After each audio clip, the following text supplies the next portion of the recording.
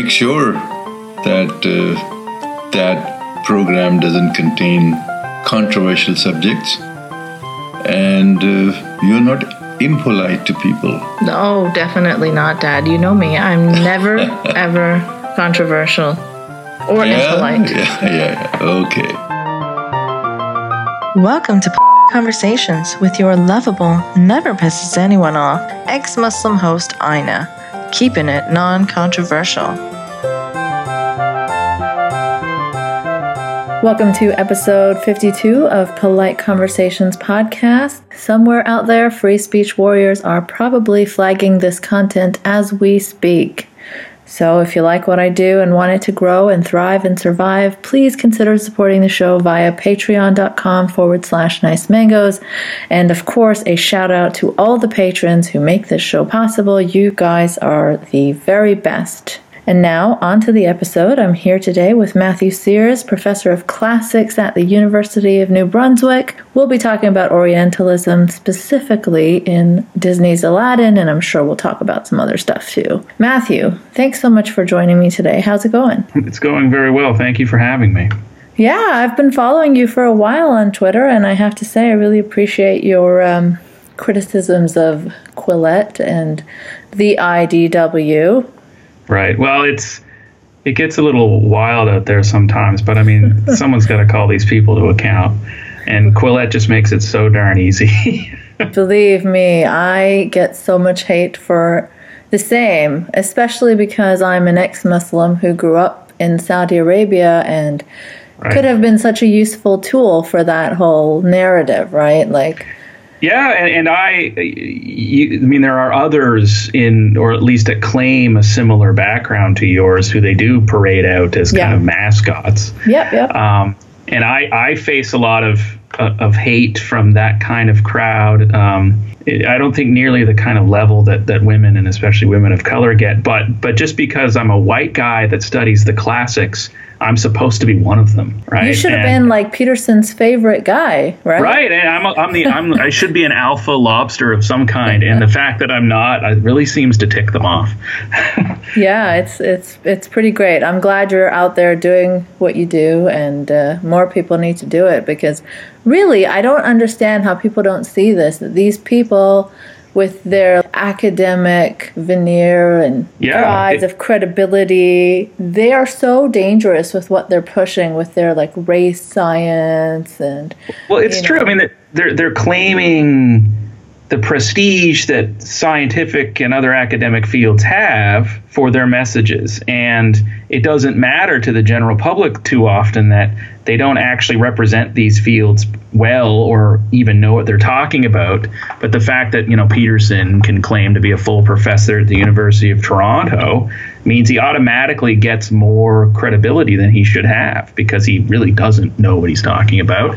And it's really annoying from being inside the academy and seeing people use their positions this way. Yeah, absolutely. Yeah, you tweeted something on Orientalism the other day. It's something that I think about on and off quite a bit. Like, I have so many things to say about it, It's a huge topic for sure. Yeah. So it really fascinated me to read your thread on it. I'll link it in the show notes. And you said, my favorite go-to example of racist iconography in pop culture that most people have no clue is racist is Disney's Aladdin. Just look at those adorable kids. And then you went on to provide some examples. Right. So, yeah, I thought we could talk about it a bit. Yeah, I'm happy to. And I should start off by saying, as your listeners will probably know, I'm not by any means the first person to have flagged these problems with Aladdin. And, I mean, when it came out in the 90s, it was a huge controversy. I mean, there were New York Times articles about it. Arab American groups lodged formal complaints and actually had the words of the opening song changed for the video release. Right. Let me just read the lyrics. I have them here. Oh, I come from a land from a faraway place where the caravan camels roam, where they cut off your ear if they don't like your face. It's barbaric, but hey, it's home. Right. And now, I mean, I saw it in theaters as a kid. Yeah. And of course loved it, as every kid did. Yeah, so did I. I mean, I didn't have access to theaters because those were banned in Saudi. Well, I was in Vancouver where there were theaters. But, my parents loved it because of Robin Williams and everything else. And but on the video release, it now is a markedly different voice for that one line about cutting off your ear. And it's now, I think, where it's flat and immense and the heat is intense or something, and then it goes back to the original voice. It's really like a cut and paste job. So Aladdin from the beginning had some controversy around it, but it kind of has still managed to remain as one of the great sort of canonical Disney movies, and very few people recognize or feel that it's problematic today. And that's just the thing, right? Like, it doesn't have to be one thing or the other. Like, you don't have to hate Aladdin to recognize that it has some issues in this way. And, you don't have to, like, completely destroy, your whole childhood over it and be like, oh my God, Aladdin is so problematic. Like, I can't think back to the days I liked it fondly. Like, it doesn't have to be that way. Like, I love Aladdin. I still do. Absolutely. And I laugh at some of the jokes. Yeah. But I do recognize that there are some issues. And I think even as a kid, like, some of it felt kind of off to me, but I still loved it. Like, we were so desperate and starved for representation, like in mainstream children's books and movies. There was no such thing that pointed to anything remotely similar to what we were experiencing, that we were happy to even embrace caricatures. And that's, I think, I'm glad you bring these issues up because, along with you, I try to take a nuanced approach to things. And I realize that there's a lot of literature, a lot of cinema, a lot of art that I actually do like on many levels, and a lot of artists and writers that are problematic.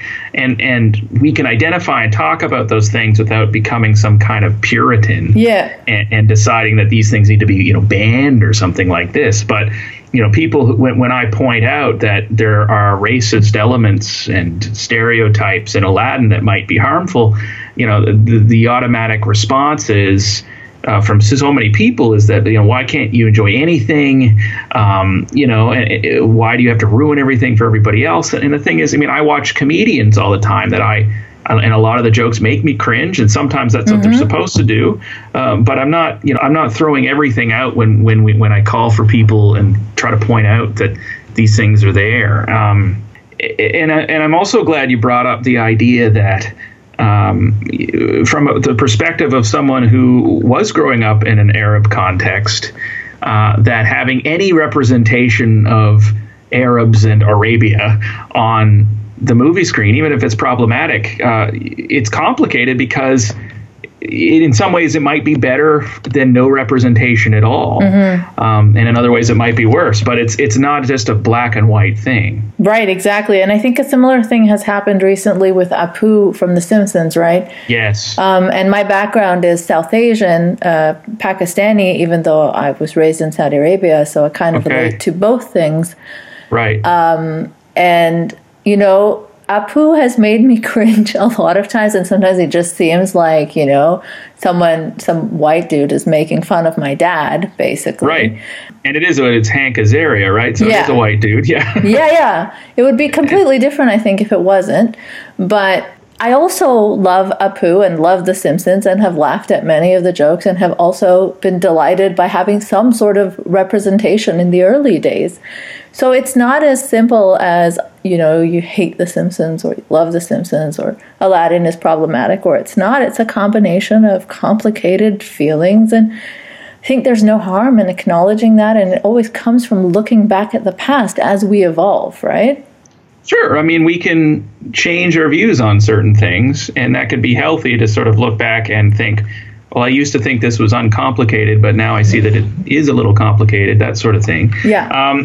And The Simpsons, though, is I would say less racist than Disney for a lot of reasons. Disney has a host of problematic things. But, I think for the 90s, they were doing pretty well. They did have a white person voicing a stereotypical Indian convenience store owner. But at the same time, whenever they brought up stereotypes of India or Indians, they usually did it to sort of highlight the ignorance and buffoonery of the white characters in the show, who didn't understand Apu and his culture. So they were trying to say, it was just not that.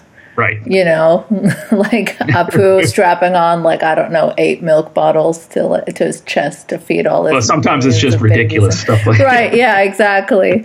But anyways, it's interesting to me that I guess conservatives get so protective about this stuff.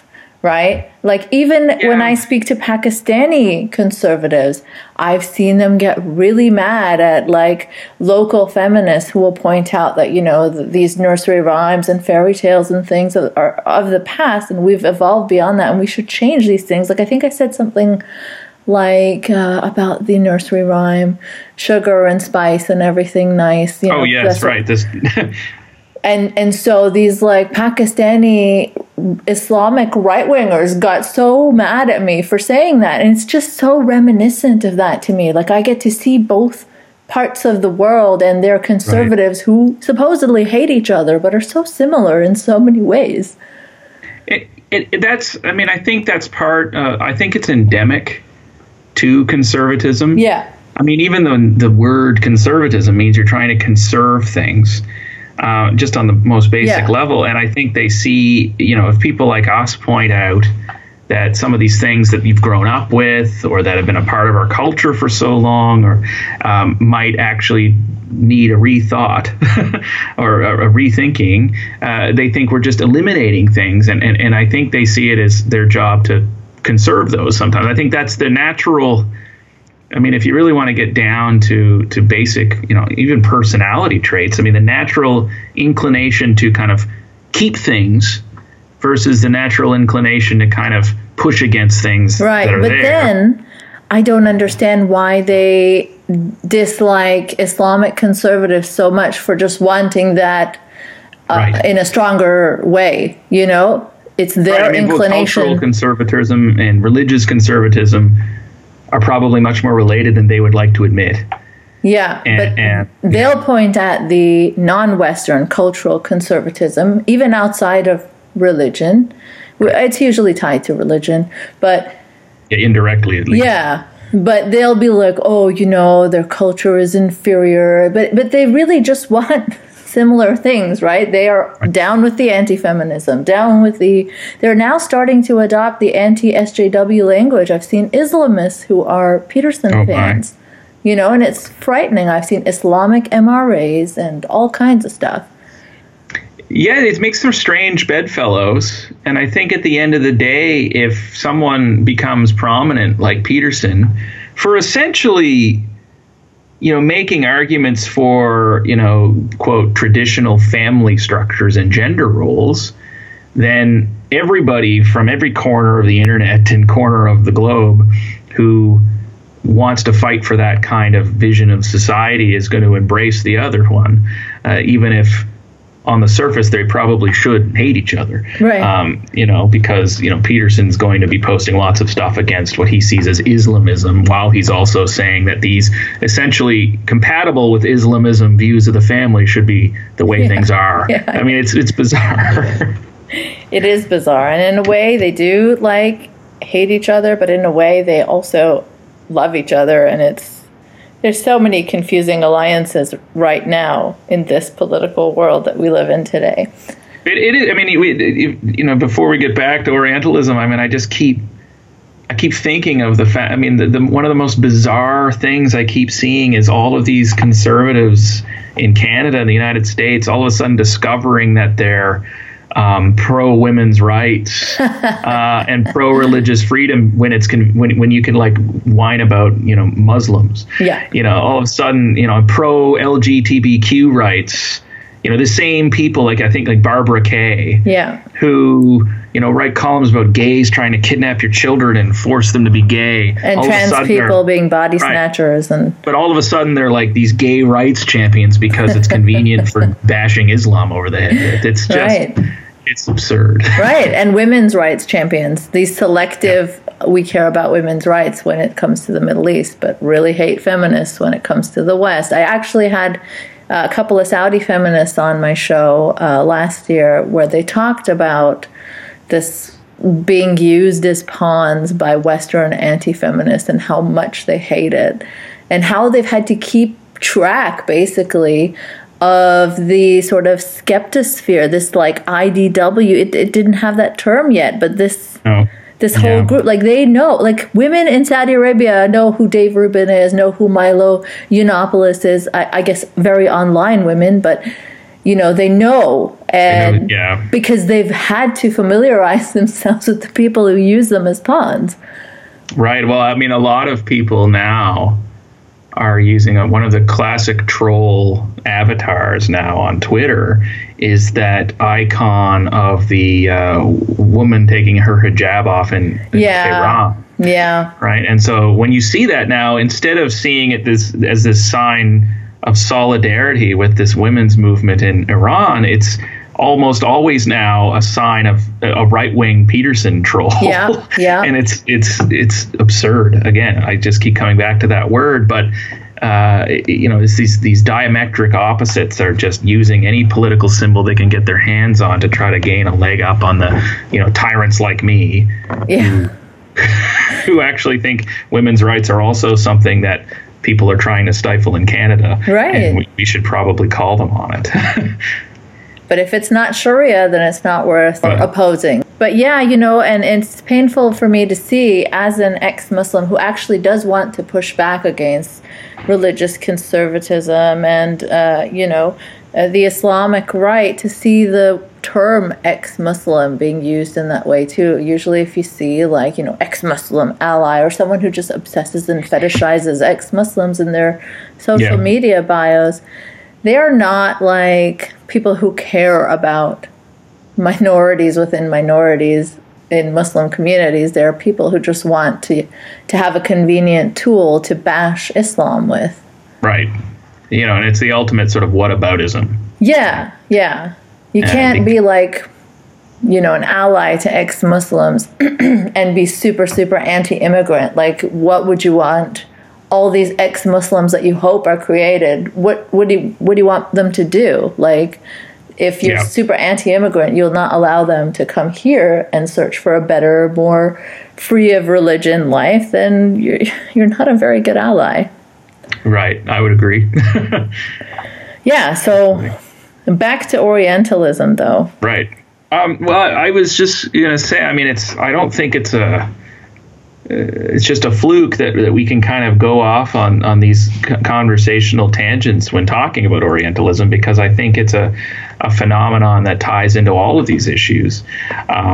Because ultimately, these allies of ex-Muslims and so on that we're talking about see these people from traditionally Muslim countries as kind of mascots, and I think that's at the heart of Orientalism is this simplification of what really amounts to hundreds of millions of people, dozens of countries, dozens of language groups, and even within Islam itself, even people who are religiously observant Muslims, just dozens of different strains and forms, and what Orientalism does is it smooths that all over and makes that whole imagined part of the world just this one uniform, undifferentiated, and like kind of idealized and romanticized or vilified fantasy world, really. But don't you think that comes a bit from both the left and the right? Like the left, I guess, in a well-meaning way, but they do tend to do it, like glamorize burqas and. Well, it's this. I mean, Orientalism, and so as many people will know, I mean, this term was coined by Edward Said in 1978 in his book called Orientalism. Said would call out the left and the right equally. Mm-hmm. This is not a conservative or liberal phenomenon. And in fact, as Said would point out, that some of the worst Orientalizers around were the people that were, the professors of like Middle Eastern studies, or like the Oriental Institute at the University of Chicago. So it was the people that were supposed to be most sympathetic with and most concerned with representing and speaking on behalf of things like the Middle Eastern world, for example, that were sometimes the guiltiest in perpetuating these stereotypes and presenting an inaccurate and oversimplified picture of the quote East.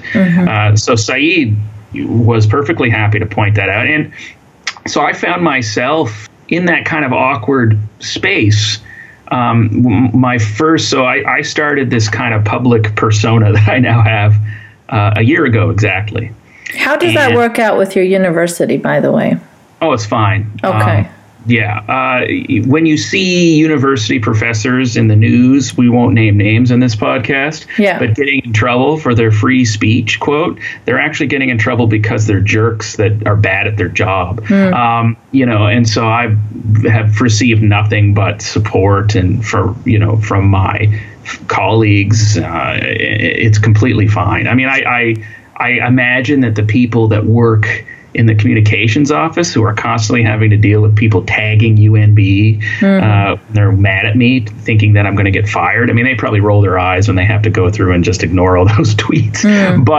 But no, there's no sense that I'm not doing my job as a professor and engaging this way.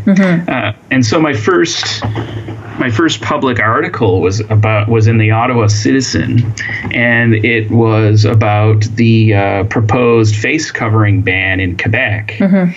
And I just compared it to the way that the ancient Romans persecuted the Christians, and every time something bad happened to Rome, there was a flood or there was a famine or something, they would just blame the Christians. And so this was just the same thing happening in Quebec, where, if the peak of the Liberal Party is not doing as well as it wants to in the polls, or the economy is not doing as well, let's just talk about a face covering ban, which is just a way to stigmatize, obviously, observant Muslims that use the face cover.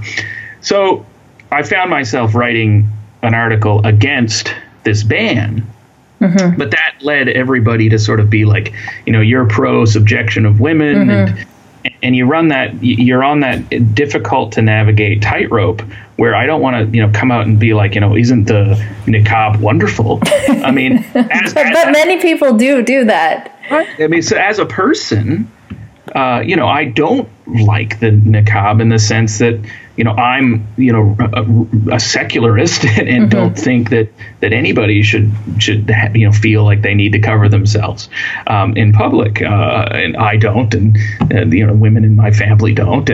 But at the same time, I'm against using the face covering as a way to stigmatize a group of people and legislating against it in a way that's just going to mean that people who may or may not be already oppressed in certain ways are now no longer able to take the bus. But a lot of people, you're right, they do kind of romanticize these other cultures in ways that I also think are stereotyping and not helpful for coming up with any kind of solution or better understanding of groups of people.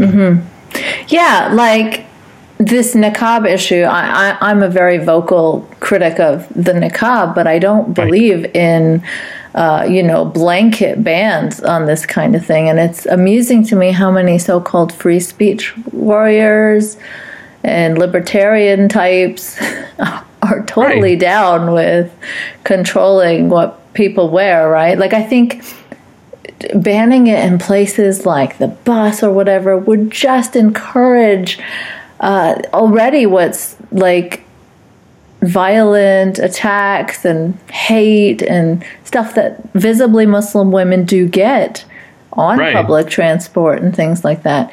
Now, it is like a tightrope to kind of navigate this subject, because I'm very, very vocally opposed to the niqabs as someone who grew up in Saudi Arabia, had to deal with morality police, was forced by the Absolutely. state, Yes. and I've seen my mom be threatened with a morality police's cane just because her headscarf slipped.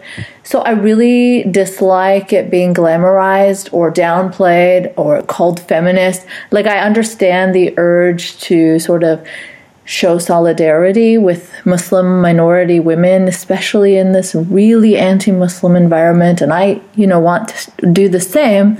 But at the same time, I want this space to also push back internally among my community's right-wing ideas. And this is a conversation that people can and should have, and especially people who come from a context in which there are people in the community with face coverings, like yourself, that you're talking about. I mean, you can have reform movements within cultures, these conversations are important and should be encouraged. Yeah. But this just isn't a role for the state, and it's certainly not the biggest problem I have with these legislative movements, and when you see them in Europe as well, is that it's so clearly just cynical. Yeah. And it's so clearly just an attempt to drum up some kind of base support.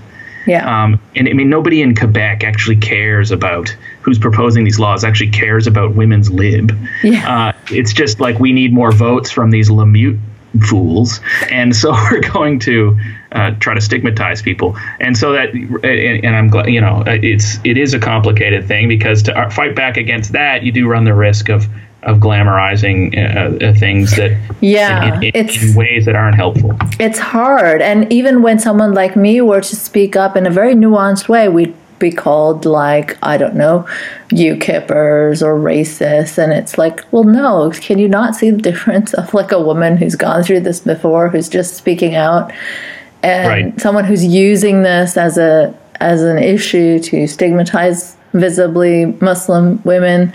And when it comes to places like airport security or banks or, courtrooms, there are reasonable things for the state to do, I think. There was that issue in the last election where a woman from Mississauga didn't want to show her face in court. So she did it in a private this is the citizenship ceremony. And she did it in a private room in front of the official.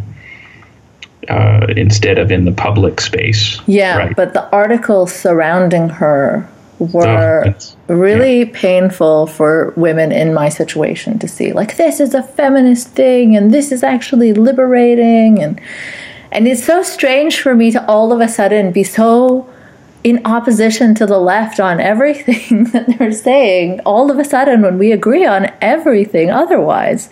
It was a weird time, and I can't imagine, coming from, I'm not dealing with that background myself or with family members in that situation. I deal with my own baggage and the fact that I come from an evangelical conservative Christian background, and that has its own thing, as we're witnessing today in Washington. But it's the idea, I think, that we all have to be always thoughtful, and it's we can have allies and we can have general positions that we take and fight for strongly, but we still should be free to consider things with nuance, and we might not agree with a certain political side or a certain social side on everything, and deviating from that in a certain situation shouldn't automatically lead to some kind of backlash. Right, and this I find is a form of modern Orientalism too. CBC, our national broadcaster, aired this documentary recently about Muslim kids transitioning from an Islamic school to regular public school. Okay. And they portrayed it in this way. I know people that have actually pulled their kids out to put them in these religious schools, and it is not a very healthy experience. And there could have been something more nuance talked about, but they just portrayed this whole thing as, these poor families are experiencing this trouble of not being able to assimilate and, not being able to fit in. I don't like the word assimilate, but when it's so much more than that. It's not just the racists that are a problem in that context, right? It's also the parents who are segregating their children, and depicting that this is what Muslims are in Canada is so harmful, especially when we're fighting for like a more nuanced representation in the media to show that only conservative, very, very, very conservative Muslims are Muslims, as often CBC does, but they don't show like the trans Muslims, the gay Muslims, the progressive Muslims. It's always this caricature, this, one-dimensional conservative equals Muslim. And that's just not true. And that is That is a facet of Orientalism. This idea that it's one undifferentiated community. And I'm glad you sent to me the children's book that you wrote about Eid. Eid, yeah. Eid, the holiday. Because it's kind of like the anti-Orientalist book, because what it does, first of all the drawings are of, and people when they think of Muslim, they think of a particular kind of Arab. Mm-hmm. Right, but that you drew, the fact that the largest Muslim country is, Indonesia, and like the second largest is India, right, and then Pakistan, south in South and Southeast Asia, and so you drew all of these different kinds of Muslim dress and people from different parts of the world, and you highlight the fact that you can celebrate Eid, very religiously or not religiously, just like people celebrate Christmas. Right. And, nobody seems to think that if you have a Christmas tree, you're some kind of Bible thumper. and so I think more of more resources and cultural products like that emphasize that you can, be culturally Muslim and in many ways, and be gay, or and not be Arab, for example, or you can be a conservative Muslim from an Arab country. Just like we just take for granted that our society celebrates, as I said, Christmas, where a relatively small percentage of those that have Christmas trees are actually going to be really into the incarnation of the Son of God part of it. They're going to be more into the elf on the shelf part of it. Right. Yes, and I wish there were more resources like that for Muslim kids from different types of families, different denominations, but there just aren't. And I got a lot of anger for this book from all over. Religious Muslims didn't like it because I said you can not go to the mosque and you can just go for a picnic instead. Right. And that was not appreciated. And then other people said that it was Orientalist because, of course, I had this background of like minarets and things like that. So it is a Muslim holiday. It's no weirder than a background of a Christmas tree or something for a. It's strange. Right. So I wanted to ask you what differentiates, I guess, an internal sort of romanticism of something like that in a children's book where I put like a bunch of minarets in the silhouette of the sky, where that's not really how Saudi Arabia skyline looks or Pakistan skyline looks, but having McDonald's arches and stuff like that just ruins the magic of what I'm trying to draw, right? It kind of looks like the Istanbul skyline, but maybe just one small segment small segment of it, but you're still going to have lots of non-religious buildings. Yeah.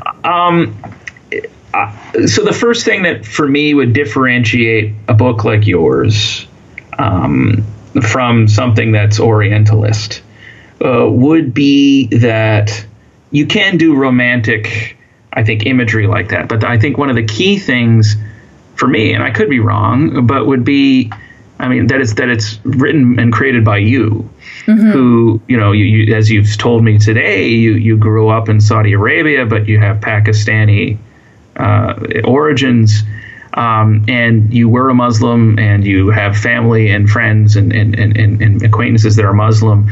And so that's different. So it's not appropriative in the same way. If someone from within the culture, someone who celebrates Eid, who might do it in a secular way instead of a religious way, as you're pointing out in the book, that voice, your voice, and that would strike me as more, have more to say on these issues and more, authentic experiences with these issues. And so the other thing that sort of you wanted, that we had discussed a little bit to talk about, was this graphic novel Habibi. Did you get a chance to look at it? I did, and as everybody else who's reviewed this book, and I'm only recently getting into the whole graphic novel thing. And I actually can see that it's becoming more of an interest for me. So I'm glad you flagged this. But as every reviewer that looked at it, I agreed that it's beautiful. And it's like stunning. The drawings are just virtuosic, and they're breathtaking, and they stick with you. And it's just a haunting and beautiful book. But the author is not Arab. He's not Muslim, and he doesn't know Arabic, for example. But he learned Arabic calligraphy just to make this book. Right. So he learned calligraphy, and so he's trying his hardest. And I sort of sit on the fence with this book, because his whole goal was to have a kind of positive and rich and nuanced portrayal of sort of generically Muslim things for a non-Muslim audience. And he was really concerned with showing the similarities between sort of Christian and Muslim cultures, and showing the nuance in different people, and that these are real individuals. But he ran into trouble with some reviewers, because even though he kind of knew these things were Orientalist, whereas I don't think the people that did Aladdin even get it. So the fact that he gets it and is trying to sort of, in almost a tongue-in-cheek way, kind of deal with it, it still ends up being Orientalist. So he's copying a lot of his backgrounds from 19th century Orientalist paintings. And so just like generic geometric Islamic art too. Right. So he's got, and if you've been, if I know you have, but anyone who's been to, a mosque, for example, will be familiar with, because, in Islam, you can't have, individuals represented in art. So you have various figurative patterns and things, and that shows up in Habibi. And so I just thought it was beautiful. I think some of the problems, you wonder, but is it being Orientalist? I mean, he tried his best. And so that's where I wonder. I think it's a beautiful book. I would recommend it to people. But I think you just do it with keeping these things in mind. I think you should. There was a New York Times review of the book that just sort of said, is kind of parroting or parodying Orientalism, does that end up itself being Orientalist? Like it's tough. That's kind of the Simpsons defense too, right? Right. And so I taught a few years ago a course on the ancient Greeks and the other. And I talked about different ways that the Greeks stereotyped, especially like Persians, but various other Scythians, Thracians, people that lived close to Greece but weren't Greeks. And they did similar things. They would have like one way to represent a Persian. So if someone was dressed like a Persian on a Greek vase, you could tell automatically that it was a Persian. It didn't matter that Persians in real life probably dressed in lots of different ways. It didn't matter that some groups that they portrayed as all the same and called by the same name actually didn't call themselves that, and were divided up into dozens of different language groups and things. So they had this Orientalizing trend where they would kind of undifferentiate non-Greeks into one kind of group. And so in that course, there's some Greeks that seem to make fun of the Greek tendency to do that. There's some Greek comedies that are produced that show these ethnic stereotypes, but they do it in a kind of really absurd way that almost seems, as much, in my reading of it, to be making fun of these stereotypes. Oh, that's interesting. As much as it's making fun of that ethnicity. And so I showed the class an example of what I was trying to talk about I showed a Flintstones clip from like the 60s, in which there was a Japanese stereotype in the cartoon, and it was just outrageous, right? It was a Japanese stereotype, and it had served no function other than to just make fun of Japanese people. And this is in a context that's only a decade or so removed from internment camps and all the other things, right? In World War II. And then I showed a clip from, and there's lots of, but I showed a clip from The Family Guy, which has lots of problems. But it's a clip about anti-Semitism, where the main character in The Family Guy wants to have a Jewish friend because that person will be good with money. And so it's this but the whole point of that episode was to make fun of the main character for being such an ignorant buffoon that he actually holds those stereotypes about Jewish people. And so both show kind of like Borat, right? Right. Well, exactly. And so Borat's another example, I think, in this line. I mean, it might be bad. It might be wrong to do what Sacha Baron Cohen does in that. But at the same time, I mean, it's certainly aesthetically wrong in certain. I went to the theater to see that with a Jewish friend, and I was like, oh my gosh, I don't know what he's thinking right now, but he was laughing all the way through. That's funny because I went with a guy from Kazakhstan. Oh, did you? Yeah. And did he find it offensive? I mean, no, he thought it was great. Oh, really? Because my Russian friends, I guess, whose parents and stuff have roots in Kazakhstan, and they found it to be pretty offensive, and that's the first time I really thought of it like that. And because my Jewish friend really liked it, and so then I saw how it works differently on two different levels, which I thought was interesting. That's really interesting. And I know actually the people who were most offended by Borat were Romanians. Because his Kazakh village is actually in Romania, and these people were just kind of unwitting Romanian villagers that he was just making fun of. So, but I mean, I guess it gets to all those layers, but there are different ways to use ethnic stereotypes, and I think it's dangerous, and you've got to be very careful whenever you use them. But you can use them to make fun of the ethnicity and sort of perpetuate harmful images of the other, or you can use it to make fun and point out how ridiculous these stereotypes are. And sort of the latter can be, I think, useful for sparking conversation, even though you have to be cautious about it. And as you say about Borat, you still run the risk and should be careful with how it comes across to the people that you're supposedly not trying to humiliate. But it's a hard thing, and it's. I think at the end of the day, I think the thing that distinguishes something like Aladdin from something like Habibi is Habibi, the white, non-Arab, non-Muslim author of Habibi, did actually do as much due diligence, I think, as anyone really could in his position to, as you say, learn calligraphy and try to, whether he was successful or not, try to portray commonalities, try to portray a culture sympathetically to a wider Western, quote, audience that might not be sympathetic to that other culture. Whereas Aladdin is just, I mean, it's all white people making Aladdin. And it's just using what we already think about Arabs in the non-Arabic world. It's just using it for entertainment value. And so it's just the song itself at the very beginning. I mean, it has this classic "You're in the Middle East Now" tune.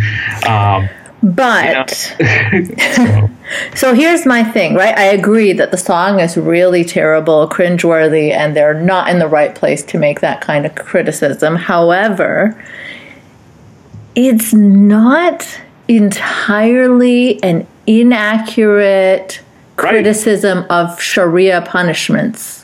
No, I mean that. So what do you do about the fact that? Yeah. So people in my position in Saudi Arabia cannot make those tongue-in-cheek jokes. So sometimes when we see an external person that has the freedom to do it, it's kind of like a relief, right? Like, oh, thank God, like someone is talking about this because this is horrible. I mean, Saudi Arabia has horrific punishments. This isn't something that That's a great perspective. And, to be honest with you, I would not have thought of that if I hadn't talked to you today, that the idea that, so if you actually live in a society in which the kinds of punishments that are stereotyped in like the market scene in Aladdin, like the cutting off the hand for theft and that kind of thing, and whips and all, and chaining up in dungeons and all the stuff that happens in Aladdin. If you come from a culture where that's still, there are beheadings and things and whippings and all these things that we hear in the news all the time in Saudi Arabia, especially, but you're not allowed to critique them because you're in there, and you will, be punished for critiquing them. So there could be some value in someone who's free to do that, doing it now. But this didn't seem to come entirely from a good faith, like, we're concerned about you kind of place. That's what I would say. Yeah, they're not. I don't think that Disney was pushing for, criminal justice reform in Saudi Arabia. Right. And also, I don't think they were even concerned with the realities of 20th century Saudi Arabia, late 20th century, is more than here's stuff we read about in the Arabian Nights. Yeah. Kind of thing. So even though it might mirror what actually happens, and for someone like you to watch it, maybe it had a different meaning. But the people that wrote the screenplay, I would imagine, I'd guess, I don't know them, obviously, they're actually just getting it from, we've read, we've watched cartoons about, Aladdin and things like this before, and we've seen comic books and we've seen stories, and this is the kind of thing that people think should happen in a generic Arabic city. Yeah, I agree. So it wasn't done as carefully and with as much good intent behind it as it could have been. And I think Habibi, even though some people may find it Orientalist, I think is absolutely brilliant. It's beautiful. It is beautiful. And he seems to be honoring the culture. So I can't find fault with it, Like, I think he did such a good job, and he provided like this really rich resource about our culture in a way that people from within may or may not have the opportunity to do. Yeah, and he didn't do what I would consider the cardinal sin of when you're talking about different cultures. He didn't do the kind of Dances with Wolves or Last Samurai thing, where you have the one white guy in the movie save everybody else. Yeah, it's amazing how common that is. Yeah, he didn't get the Kevin Costner is a better Native American than the Native Americans in the film, and Tom Cruise is a better samurai than the Japanese samurai. So he didn't do that, which, again, the fact that you can actually humanize and make, nuanced, genuinely, Arabic characters. I mean, that's the other problem with Aladdin. What it does, as I tried to point out in my thread, is it makes Aladdin and Jasmine look basically just like slightly brown-colored white people. Yeah, and their accents too. They have no accent. They speak just like like people from Los Angeles, and they they don't, other than Jasmine's kind of like midriff shirt, they don't really have anything kind of conventionally Arab about them, whereas everybody else in the film does. That's not even like contemporarily, conventionally Arab, and there's a whole weird meshing of cultures that happens, that where anything in the East is sort of lumped in. There's like Indian element. She has a tiger called Raja. But she's got a tiger. There's like snake charming going on. Yeah, there's a guy with on a bed of nails. Right. Yeah. It's just anywhere that's like east of, Constantinople. For the Europeans, Istanbul, of course, but is like in one place. Right. And that happens even today. Like, my niece watches this cartoon called Shimmer and Shine. I don't know if you have kids or. I do, but I don't know that they might watch it, actually. It sounds familiar. They're like little genies, and they have this. They're very cute. I think they're adorable, but there's so many like Orientalist elements to it, right? There's like all these magical minarets, flying carpets, hookah pipes, and gems, and this jewelry that seems distinctly Indian to me. So I don't know what culture they're from. But that's something that's always bothered me, is that there's no regard for accurately portraying the Middle East or India. It's just a generic hodgepodge. And from what like sort of little kind of I know of even just India, I mean, even, and the way that I've encountered, I had an Indian roommate in graduate school, but just talking about the wide variety of even regional, say, cuisines in India. Yeah. And so it's not, India itself, it's 1 billion people and one of the actually most ethnically and culturally diverse countries on earth. Yeah. And it's lumped in with generic Arabia and, and North Africa, right? And so that's, again, one of the hallmarks of Orientalism. Right. And I think what I was trying to bring out in this thread is the fact that, there are shorthands, ways for people to kind of signal that they're drawing a certain culture. And that's what Disney does in Aladdin. It's like lazy artistic representation. It's just lazy. It's just time. Right. And people will do it, when you're not dealing with humans, it's less controversial. Yeah. And so I've seen people critiquing, the way, for example, dinosaurs are drawn in cartoons. And they're given like a sort of alligator belly and a dragging tail, which dinosaurs would not have had. But people are like, but this is what cartoonists draw dinosaurs to look like, so it doesn't matter that it's wrong. But it's much more problematic when you're, of course, dealing with actual groups of actual people, but you're being just as lazy and when marginalized cultures, right? Especially higher stakes.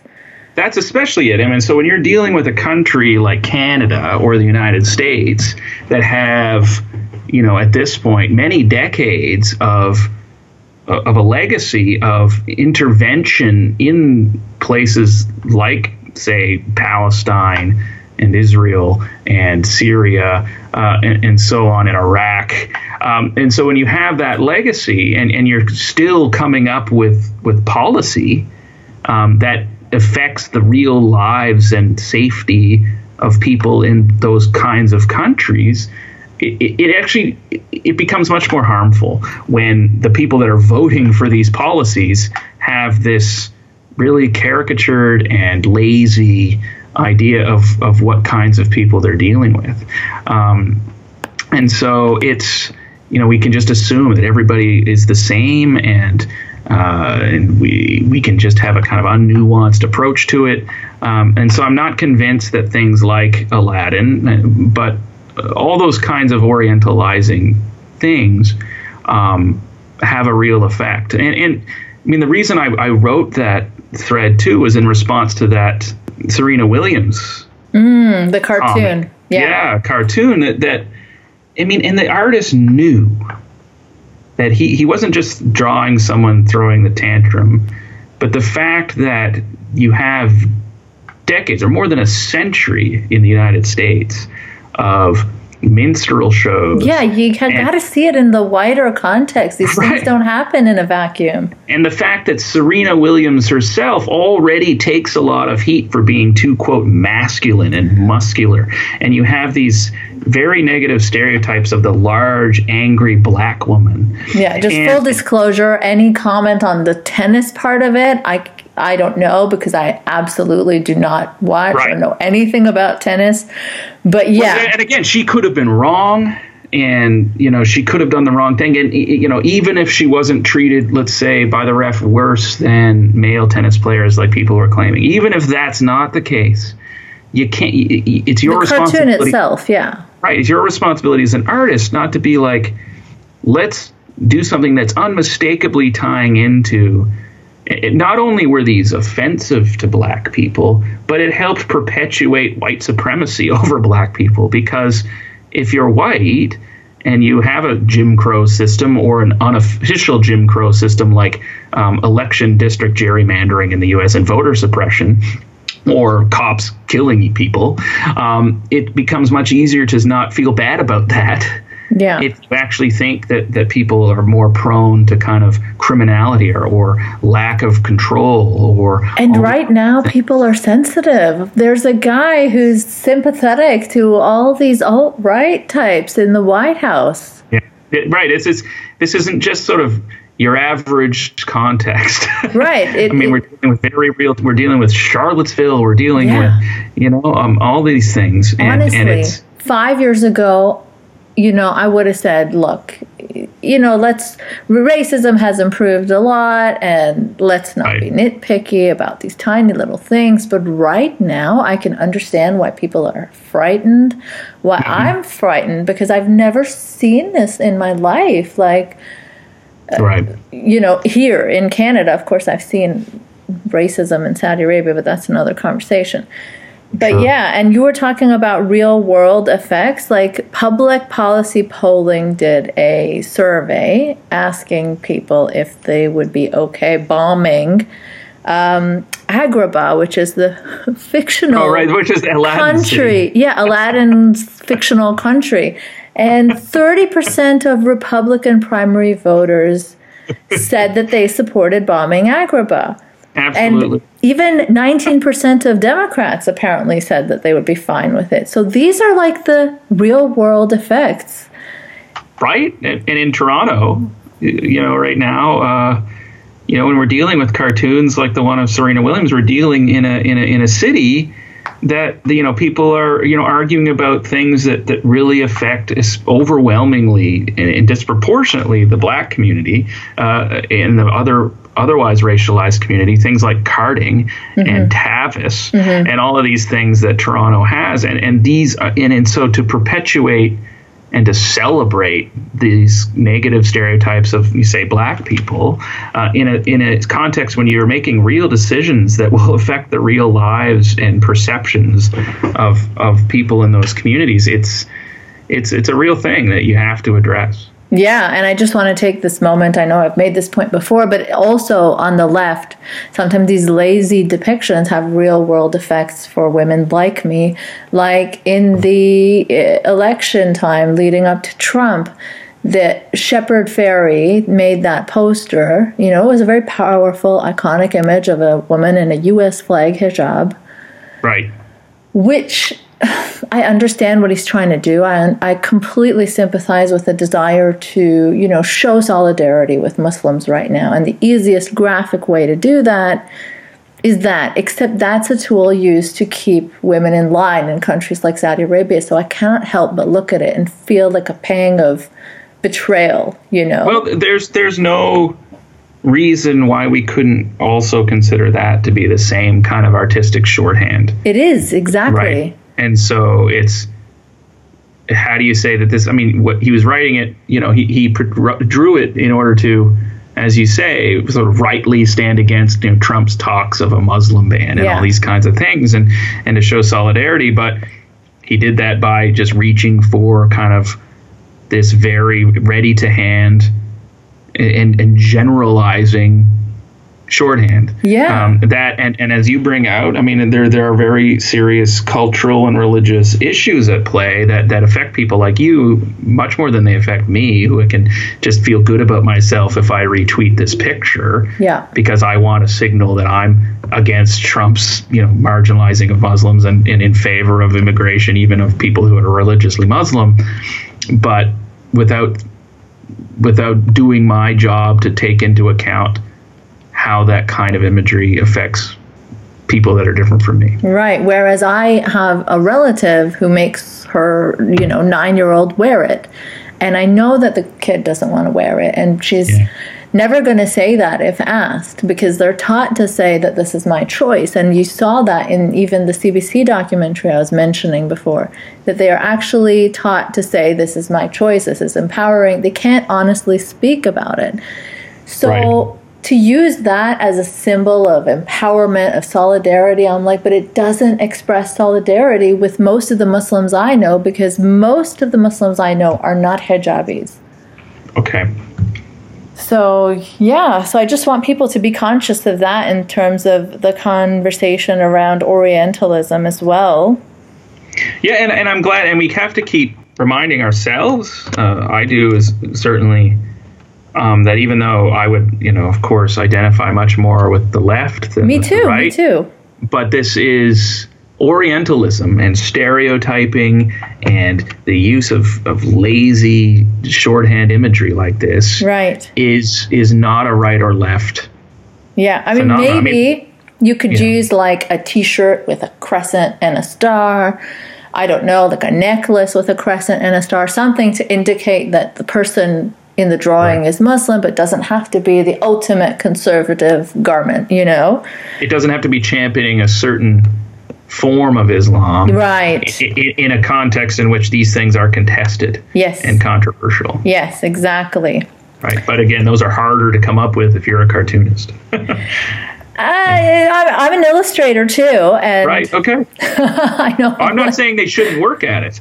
Yeah, but you can if you're thoughtful. And I'm not saying that I have probably never done it, reached for like the easy way, because sometimes you need to make it painfully obvious for people to understand your cartoon or whatever point you're getting across. I get it, right. But if we all think a little bit harder, we can maybe make more nuanced points. Right? Islam is one of those topics right now where it's a hard thing to discuss, and it's hard, and those like me who are so concerned with kind of fighting back against increasing kind of white nationalist sentiment do run the risk and sometimes stumble on buying into stereotypes in their own ways, and I appreciate that your perspective on that, because it doesn't mean that just because white nationalists are the worst doesn't mean, and we can all agree on that, it doesn't mean that I get to sort of slack off on understanding the issues that I'm trying to appropriate. Right, and that means a lot to hear. Yeah, that's really good to hear, and it's like the reverse of that. Because ISIS is the worst, it doesn't mean that you get to slack off on white nationalists and other kinds of extremism that are happening around you. Right. Well, it's always easier, of course, for everybody, to call out those things that are further away from you and require less work on your part. Yeah. So I can whine about, women's rights in other parts of the world if I'm, a Peterson fan, while ignoring my own role in standing against women's rights here, because it would require a change of behavior on my part. Yeah. And on the same token, it's easy for me to speak out against neo-Nazis because I'm not a neo-Nazi. But it's harder for me to call out people that are allied with me for when they do things that are appropriative or marginalizing, and it's even harder still for me to recognize it when I'm doing it.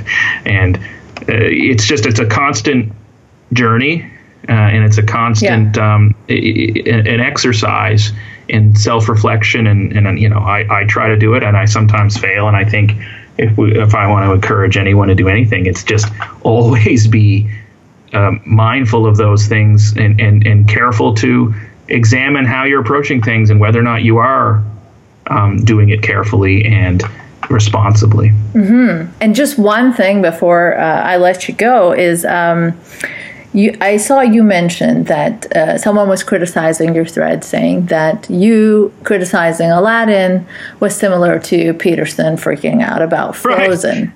Right. So, I understand the difference between those things very well, but just for people in the audience, if you could explain how they're different and why it's important to understand that. Yeah. So to be honest with you, for my own mental health, I haven't watched Peterson's rant against Frozen.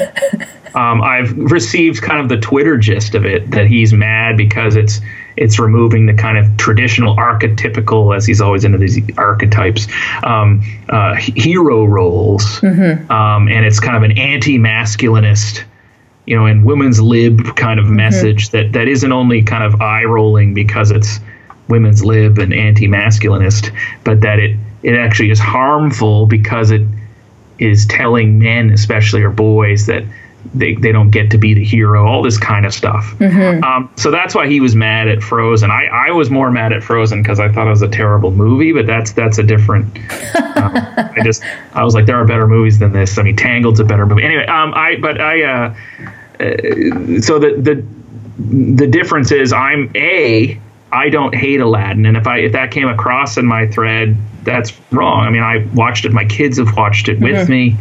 I laugh at it. I think it's a very entertaining movie, but it does unmistakably have these elements, and I'm just trying to point them out. And I was only using it as an example to say, to comment on the Serena Williams comment, to say, here's what I mean by iconography and artistic shorthand, that there are ways to sort of cut corners, to show a certain, to put things in a certain context almost immediately.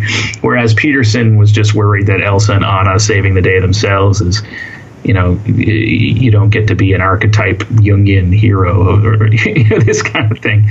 So I do think we have different approaches. Yeah, he basically wants to save tradition in how these fairy tales are told. And you basically want us to self-reflect and sort of evolve as our values as a society and culture evolve. Right, and thank you. I think that's probably the fundamental difference, that Peterson thinks we're losing something to the point of threatening the stability of society itself.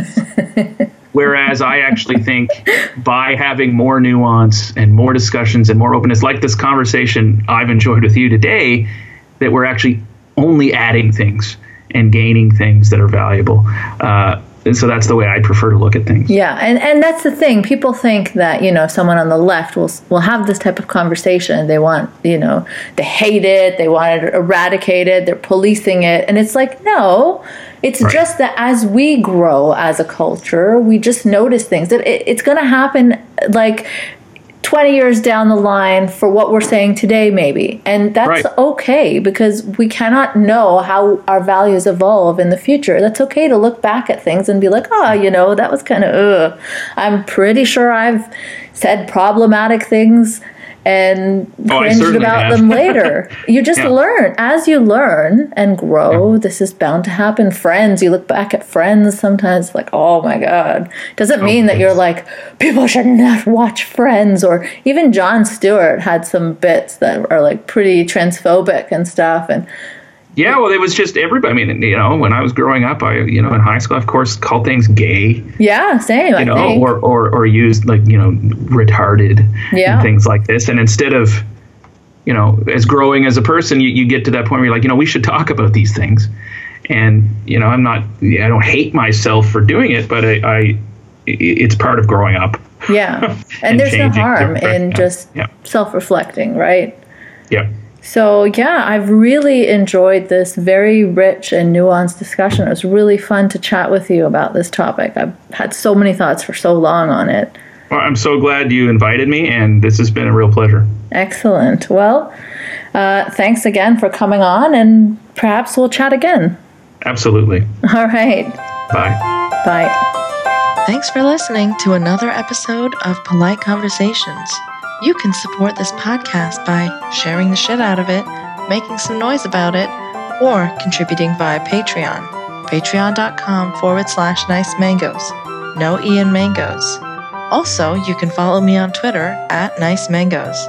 If you want to make a one-time donation instead of a monthly Patreon one, you can do so via PayPal. nicemangoes.blog@gmail.com. Remember, no Ian Mangoes. If you've got an interesting story and would potentially like to be a guest, you can email me there too.